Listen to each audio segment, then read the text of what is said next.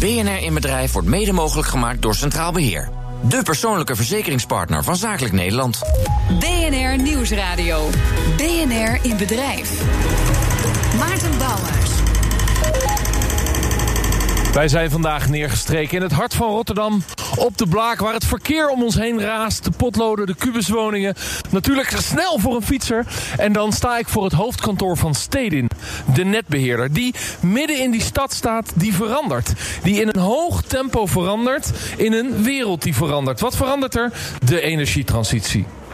In nieuwe tijd, die snelheid van die energietransitie grijpt ook in hier bij Stedin. Ik word hartelijk ontvangen. Goedemiddag. Goedemiddag. En waarom heb ik dan de studio neergezet, hier in de centrale hal, om daarover te praten? Om die bedrijfsrisico's die nieuw zijn met die energietransitie te vertalen in nieuwe kansen. Daar gaan we het vandaag over hebben. BNR in Bedrijf kijkt achter de schermen en legt het geheim van ondernemers bloot. De afgelopen maanden hebben we veel geleerd en ontdekt over duurzame inzetbaarheid. De komende maanden starten we een nieuw dossier. We richten ons op ondernemersrisico's. Superbreed natuurlijk. Maar zoals je van ons gewend bent, maken we het elke week concreet door verhalen op te halen bij bedrijven en organisaties. En vandaag, zoals je hoorde, zijn we dus bij Stedin in Rotterdam. Daar beschouwen ze de energietransitie als een vlucht met een vliegtuig en krijgt iedereen een kijkje in de cockpit. Die energietransitie stelt de organisatie stevig op de proef. Maar daar ontstaan ook weer nieuwe, slimme ideeën uit. Centrale vraag van deze week: hoe maak je nou van moderne risico's nieuwe kansen voor het bedrijf? Goedemiddag vanuit de centrale hal bij Stedin in Rotterdam. En dat is leuk, want het is 12:30, dus de collega's gaan af en aan richting de lunch. En sommigen blijven hangen om te blijven luisteren. We hebben zelfs een interruptiemicrofoon bij ons. Dus als je mee wilt praten, jongens, wees welkom. Bij mij aan tafel Martin van Staveren, adviseur risicobureau VSRM... en docent master risicomanagement aan de Universiteit Twente... en auteur van zijn nieuwste boek Risicoleiderschap. En Ravish Meherjan, hoofd risicomanagement bij Stedin. Beiden van harte welkom. Ravish, een vlucht... hopelijk niet met een Boeing 737 MAX. Maar dat vliegtuig, dat is dus een metafoor om het personeel uit te leggen over risicomanagement en energietransitie. Dat moet je me uitleggen. Ja, nee, dat klopt. Wat je ziet is dat bij risicomanagement een van de grootste uitdagingen in de praktijk is om het op een aansprekende en inspirerende manier over te brengen. Van oudsher heeft risicomanagement een beetje de karakter van een moetje. Het moet erbij, we moeten even stilstaan. Maar eigenlijk proberen we bij Stedin nu sinds 2 jaar bij verschillende risicoworkshops, bij verschillende overleggen, het management, onze collega's, te inspireren om na te denken over een reis. Een reis die ze eigenlijk maken met hun mooie plannen. En onderweg, tijdens hun reis, ook bewust te zijn van dingen die mis kunnen gaan, risico's, maar ook dingen die goed kunnen gaan. En dan is het goed om in de cockpit te kijken, want je kunt ook zeggen, het is als passagier heel prettig om niet in de cockpit te kijken, want dan zie je allerlei risico's die mis kunnen gaan, terwijl je gewoon lekker naar je tv'tje moet kijken in je vliegtuig. Nou ja, sterker nog, ik denk dat de collega's en de mensen met wie we deze workshops doen, die zitten in de cockpits. Die zijn bezig een vlucht te regisseren voor onze klanten daarbuiten. Dus sterker nog, zij zijn in de cockpit. Ja, en hetzelfde geldt voor de pitstop van Max Verstappen. Die gaat in 2,4 seconden. Is dat de snelheid waarmee de energietransitie invloed heeft op Stedin? Zeker, de snelheid van de energietransitie forceert ons om veel urgenter om te gaan met onze bestaande risico's en kansen. Maar de metafoor van Max Verstappen gebruiken we ook om te duiden dat risicomanagement niet van wat oudsher vaak de finance column was, dat er veel meer bij komt kijken. Denk maar aan privacy, kwaliteitsmanagement, veiligheid, tal van type risico's, cyber om eentje te noemen. En heel vaak zie je in organisaties dat er ook diverse specialisten en afdelingen bestaan die eigenlijk hierin een bijdrage moeten leveren. En de kunst en het metafoor van Max Verstappen heeft te maken met het feit dat wij veel meer als risico-experts zouden moeten leren samenwerken en denken vanuit een team van een pitstop. Wat er helemaal breed in jouw uitleg zit, is dat iedereen moet worden aangehaakt in dat risicodenken. Daar heb je dus zelfs metaforen voor nodig, omdat het anders heel droog en abstract wordt. Nou, man naar mijn hart zou ik zeggen als radiomaker. Hoe moeilijk is dat om ze dan te overtuigen dat ze moeten aanhaken met hun gewone werk in steeds weer risicodenken?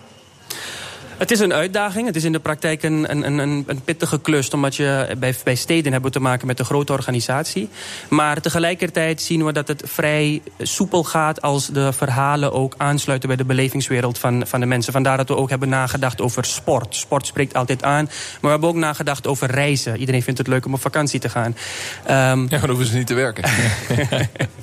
Nou ja, en wat we zien is dat het dus deels uitdagend is, maar tegelijkertijd door een goed verhaal, de power of storytelling erin mee te nemen, dat het zeker helpt en mogelijk is. Precies. Martin van Staveren, je kunt in welk bedrijf dan ook niet alle risico's beheersen. Klopt. Ja, toch is wat Ravish zegt, is we willen alle medewerkers in welk project, in welke rol dan ook meedenken in risicodenken. Dat voelt toch een beetje als een soort van we willen al die risico's kunnen controleren. Ja, ik denk dat alle risico's kunnen controleren een grote misvatting is. Dat zouden we graag willen, maar dat lukt niet. En zeker niet in wat ik wel noem de VUCA-wereld. Dus een wereld die volatiel is, uncertain, onzeker, complex, ambigu. Dus een dynamische wereld. Dat is een begrip wat meer terugkomt in bedrijven die uitleggen van de wereld om ons heen verandert. En dan zeggen ze dat VUCA. Klopt. Het is een beetje een buzzwoord aan het worden. Het komt uiteraard uit Amerika, zoals veel van dat soort woorden. Ja. Maar er zit wel een kern in. Dat dus het klassieke risicomanagement heel erg over de beheersing gaat. Een moderne omgaan met risico's veel meer gaat over het omgaan met risico's. Dus beheersen waar het kan, maar ook accepteren waar het moet. En misschien zelfs een risico bewust nemen, omdat dat gewoon ook hele mooie kansen biedt. Ja, nu zijn jullie als steden afgesplitst van Eneco. Jaren gevochten tegen die splitsing, maar uiteindelijk was de splitsing daar. Ja. Dat was ook het punt dat de organisatie anders met risicomanagement omging. Hoe is het nu anders dan daarvoor? Nou ja, heel expliciet, het gaat bij steden nu ook over de kansen. En door eigenlijk in balans na te denken over risico's en kansen, merken we dat het veel aansprekender wordt. Dat is zeker anders dan in het verleden. En we staan in de centrale hal van Stedin hier aan de Blaak in Rotterdam. En de ambulances komen langs omdat er ergens een risico in de stad is. Dus scherper kunnen we het niet in radio vatten. Nee, en als ze er snel zijn, dan hebben we misschien iemands leven gered. En dat is het een kans geworden. Kijk eens, mooi gezegd. Want daar was je naartoe aan het praten. Namelijk de kansen. Dus je bent als organisatie anders dan wat Martin zei van vroeger was risicomanagement. Ja, god, dat deden we erbij. Maar je ziet het als kansen. Kun je dan 1 of 2 kansen uitleggen die je nu echt ziet die voortkomen uit risico's? Nou, één concrete is een krapte op de arbeidsmarkt wat betreft technisch personeel. Technische bedrijven hebben daar langer mee te maken. Maar wat anders is nu dat ook bijvoorbeeld door de energietransitie dat veel urgenter wordt. En die kansen, deels moeten we ze beheersen. Aan de andere kant merken we dat de initiatieven die we ontplooien om die risico's te beheersen, juist met kansen met zich meebrengen. Maar begrijp het niet helemaal, want in de technieksector is er een enorme zoektocht naar personeel. Jullie strijden om dat technische personeel, wat overal te weinig is, met andere partijen. Met jullie eigen onderaannemers, met andere netbeheerders. Iedereen wil die technische mensen hebben. Hoe kun je dat nou als kans zien? Dat is toch gewoon een heel groot risico van de uitvoering van jullie werk? Nou, dat zit eigenlijk al in de missie van steden. Samen werk maken van een leefwereld vol nieuwe energie. En vooral het woordje samen, daar is waar we een kans zien als steden.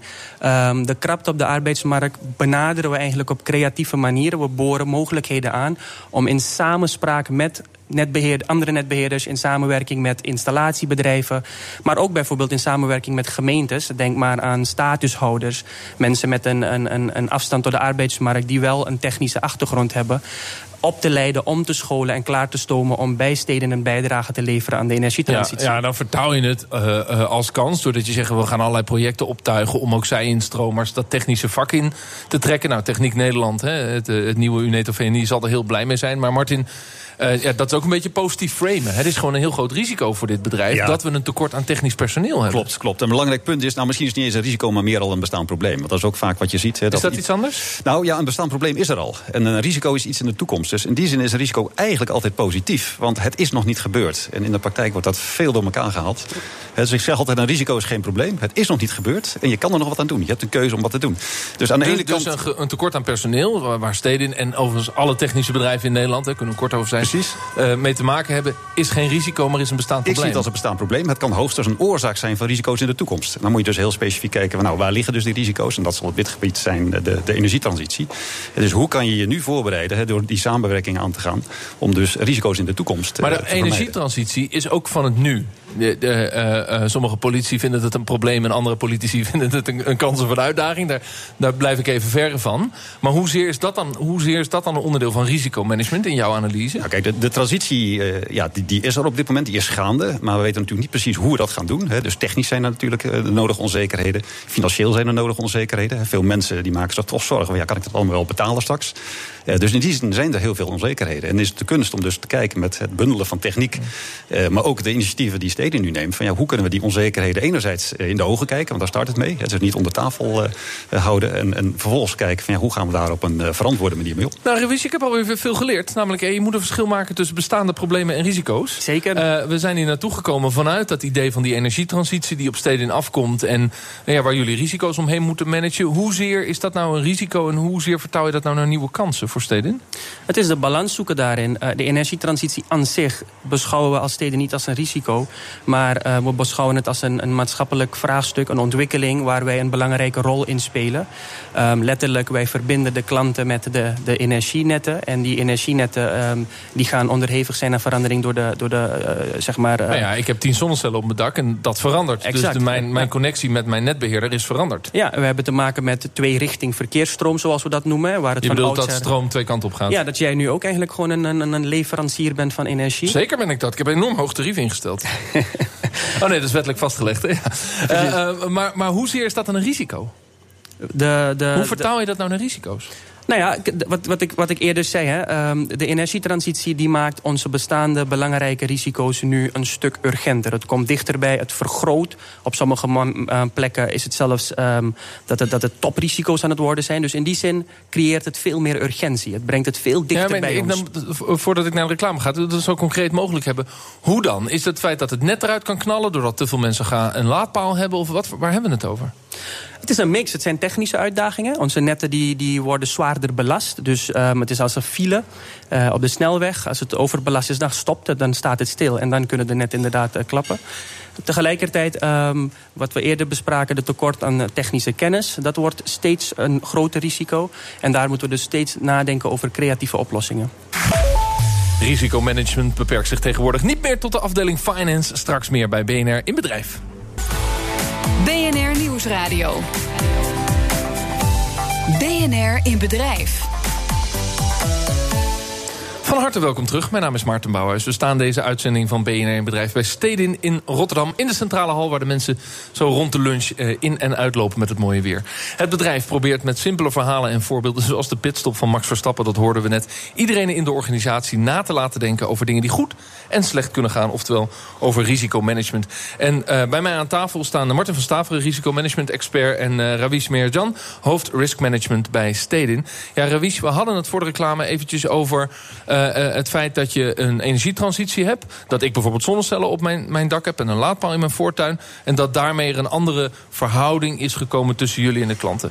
Iets anders, heel traditioneel gezien, is Stedin, de netbeheerder, degene die de grond opengooit, graaft, nieuwe leidingen aanlegt. De klant, de ruimtelijke ordening, vraagt om het feit dat als we dat niet samen kunnen doen met de aanleg van een 5G-netwerk, met nieuwe waterleidingen, et cetera, et cetera. Ja. Hoezeer zijn dat kansen of komt dat ook voort uit risico's? Dat wij als samenleving daar veel meer eisen aan jullie aan het stellen zijn? Het mooie is dat ze altijd samenkomen, risico's en kansen. Deels omschrijf jij eigenlijk het risico. Hè?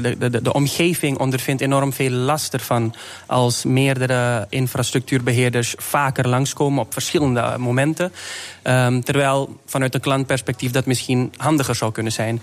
De kans die wij als Stedin daarin zien is wat wij noemen de multi-utility aanpak.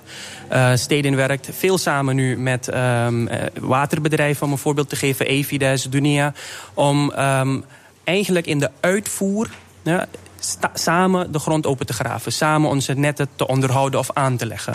Ik begrijp de theorie en iedereen in dit hoofdkantoor kan die theorie al jaren bedenken. Want die frustratie buiten op straat bij bewoners is groot. Ja. Maar de praktijk is zo ontzettend weerbarstig. Ja. Ik bedoel, ik heb vorig jaar mijn eigen huis verbouwd en dan gaat de voortuin open en dan zeg je, jongens, kunnen jullie het samen doen? Het antwoord is gewoon nee. Ja. We krijgen die planningen niet op elkaar. Hoe ga je daarmee om? Ik woon niet in een stedelijk gebied, ik zal het direct toegeven. Maar die Liander zal dezelfde problemen hebben als Stedin. Zeker. Ja. Dus die praktijk is weerbarstig. Hoe ga je daarmee om? De weerbarstigheid zit er maar in dat traditioneel netbeheerders eigenlijk niet per se geforceerd werden om samen aan tafel te zitten met andere partijen. En dat gebeurt nu dus veel meer. Het begint bij de gemeentes, het begint bij waterbedrijven, glasvezelbedrijven, maar ook installatiebedrijven die dus eigenlijk in opdracht van een Evides en een steden één type werkzaamheid uitoefenen. En die transitie van waar we vroeger gewoon de regie hadden over onze werk en we plannen het zelf met onze eigen mensen, we bereiden het voor, we kopen zelf materiaal in, graven ook zelf open. Daar moeten wij ook als bedrijf veel meer gaan leren om samen te werken met anderen. En die stappen worden dus je nu komt gezet. in een netwerkorganisatie. Martin van Staveren. Ja. Dat verandert een enorm andere manier van denken binnen zo'n organisatie. Wat natuurlijk een nutsbedrijf is.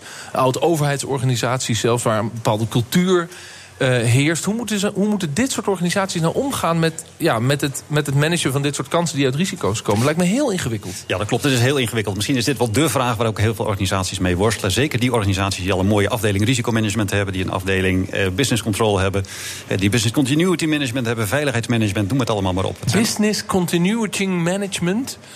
Dat zijn termen waar we niet van houden op de radio. Nee, ik zal het ook niet meer gebruiken. Ik begrijp het wel een beetje. Ja, maar om maar aan te geven hoe complex we het maken met elkaar. En ik zeg vaak, risicomanagement is heel makkelijk ingewikkeld te maken. Het is veel lastiger terug te brengen naar de essentie.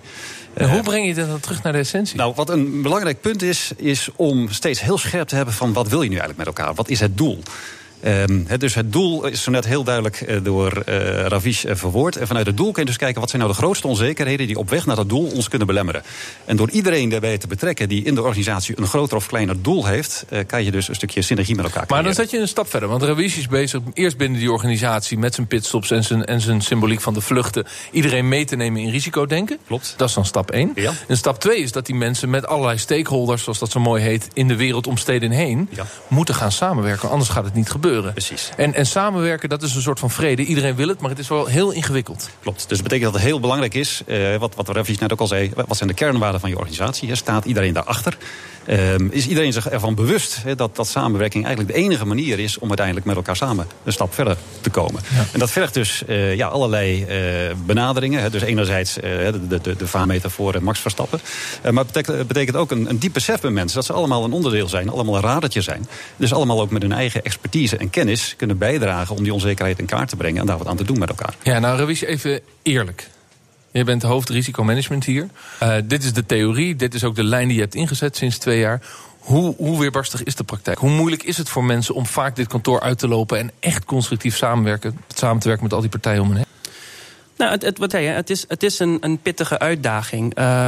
Het wordt niet altijd intrinsiek geïnspireerd om zo te acteren. Maar wat wel helpt is om, ook bij jou bijvoorbeeld, je bent vanmorgen naar hier toegekomen. Je hebt vast wel even op de buienradar gekeken of files in de gaten gehouden om hier op tijd te zijn. Dus wat daarbij ook helpt is dat we bewust moeten zijn en proberen dat ook steeds mee te geven tijdens onze workshops, is dat wij eigenlijk als mens in ons leven dagdagelijks wel die karaktereigenschappen hebben. Wel even stilstaan en nadenken over wat mis zou kunnen gaan en dan weer acteren erop. Dus zo simpel het feit dat ik toch even op de NS-app kijk en niet weet van zo laat gaat mijn trein naar Rotterdam, maar dat ik even check, is er een verstoring? En dat als onderdeel van mijn dagelijkse routine, daar probeer je op aan te sluiten bij mensen. Want dat zijn vormen van een risicomanagement toepassen. Ja. Als een ondernemer nou zit te luisteren, Martin, en hij luistert hier naar het verhaal van Steden, natuurlijk een grote organisatie, die hebben dus ook veel, laten we zeggen, body en kennis en een hele hoop collega's van Ravish die hierin workshops kunnen geven. En goed, een ondernemer met een kleiner MKB-bedrijf, hoe zou die anders met zijn risico's om kunnen gaan dan dat hij nu doet? Nou, voor die ondernemer heb ik de tip om steeds uit te gaan van 3 vragen. En 3 vragen kunnen we eigenlijk allemaal wel onthouden.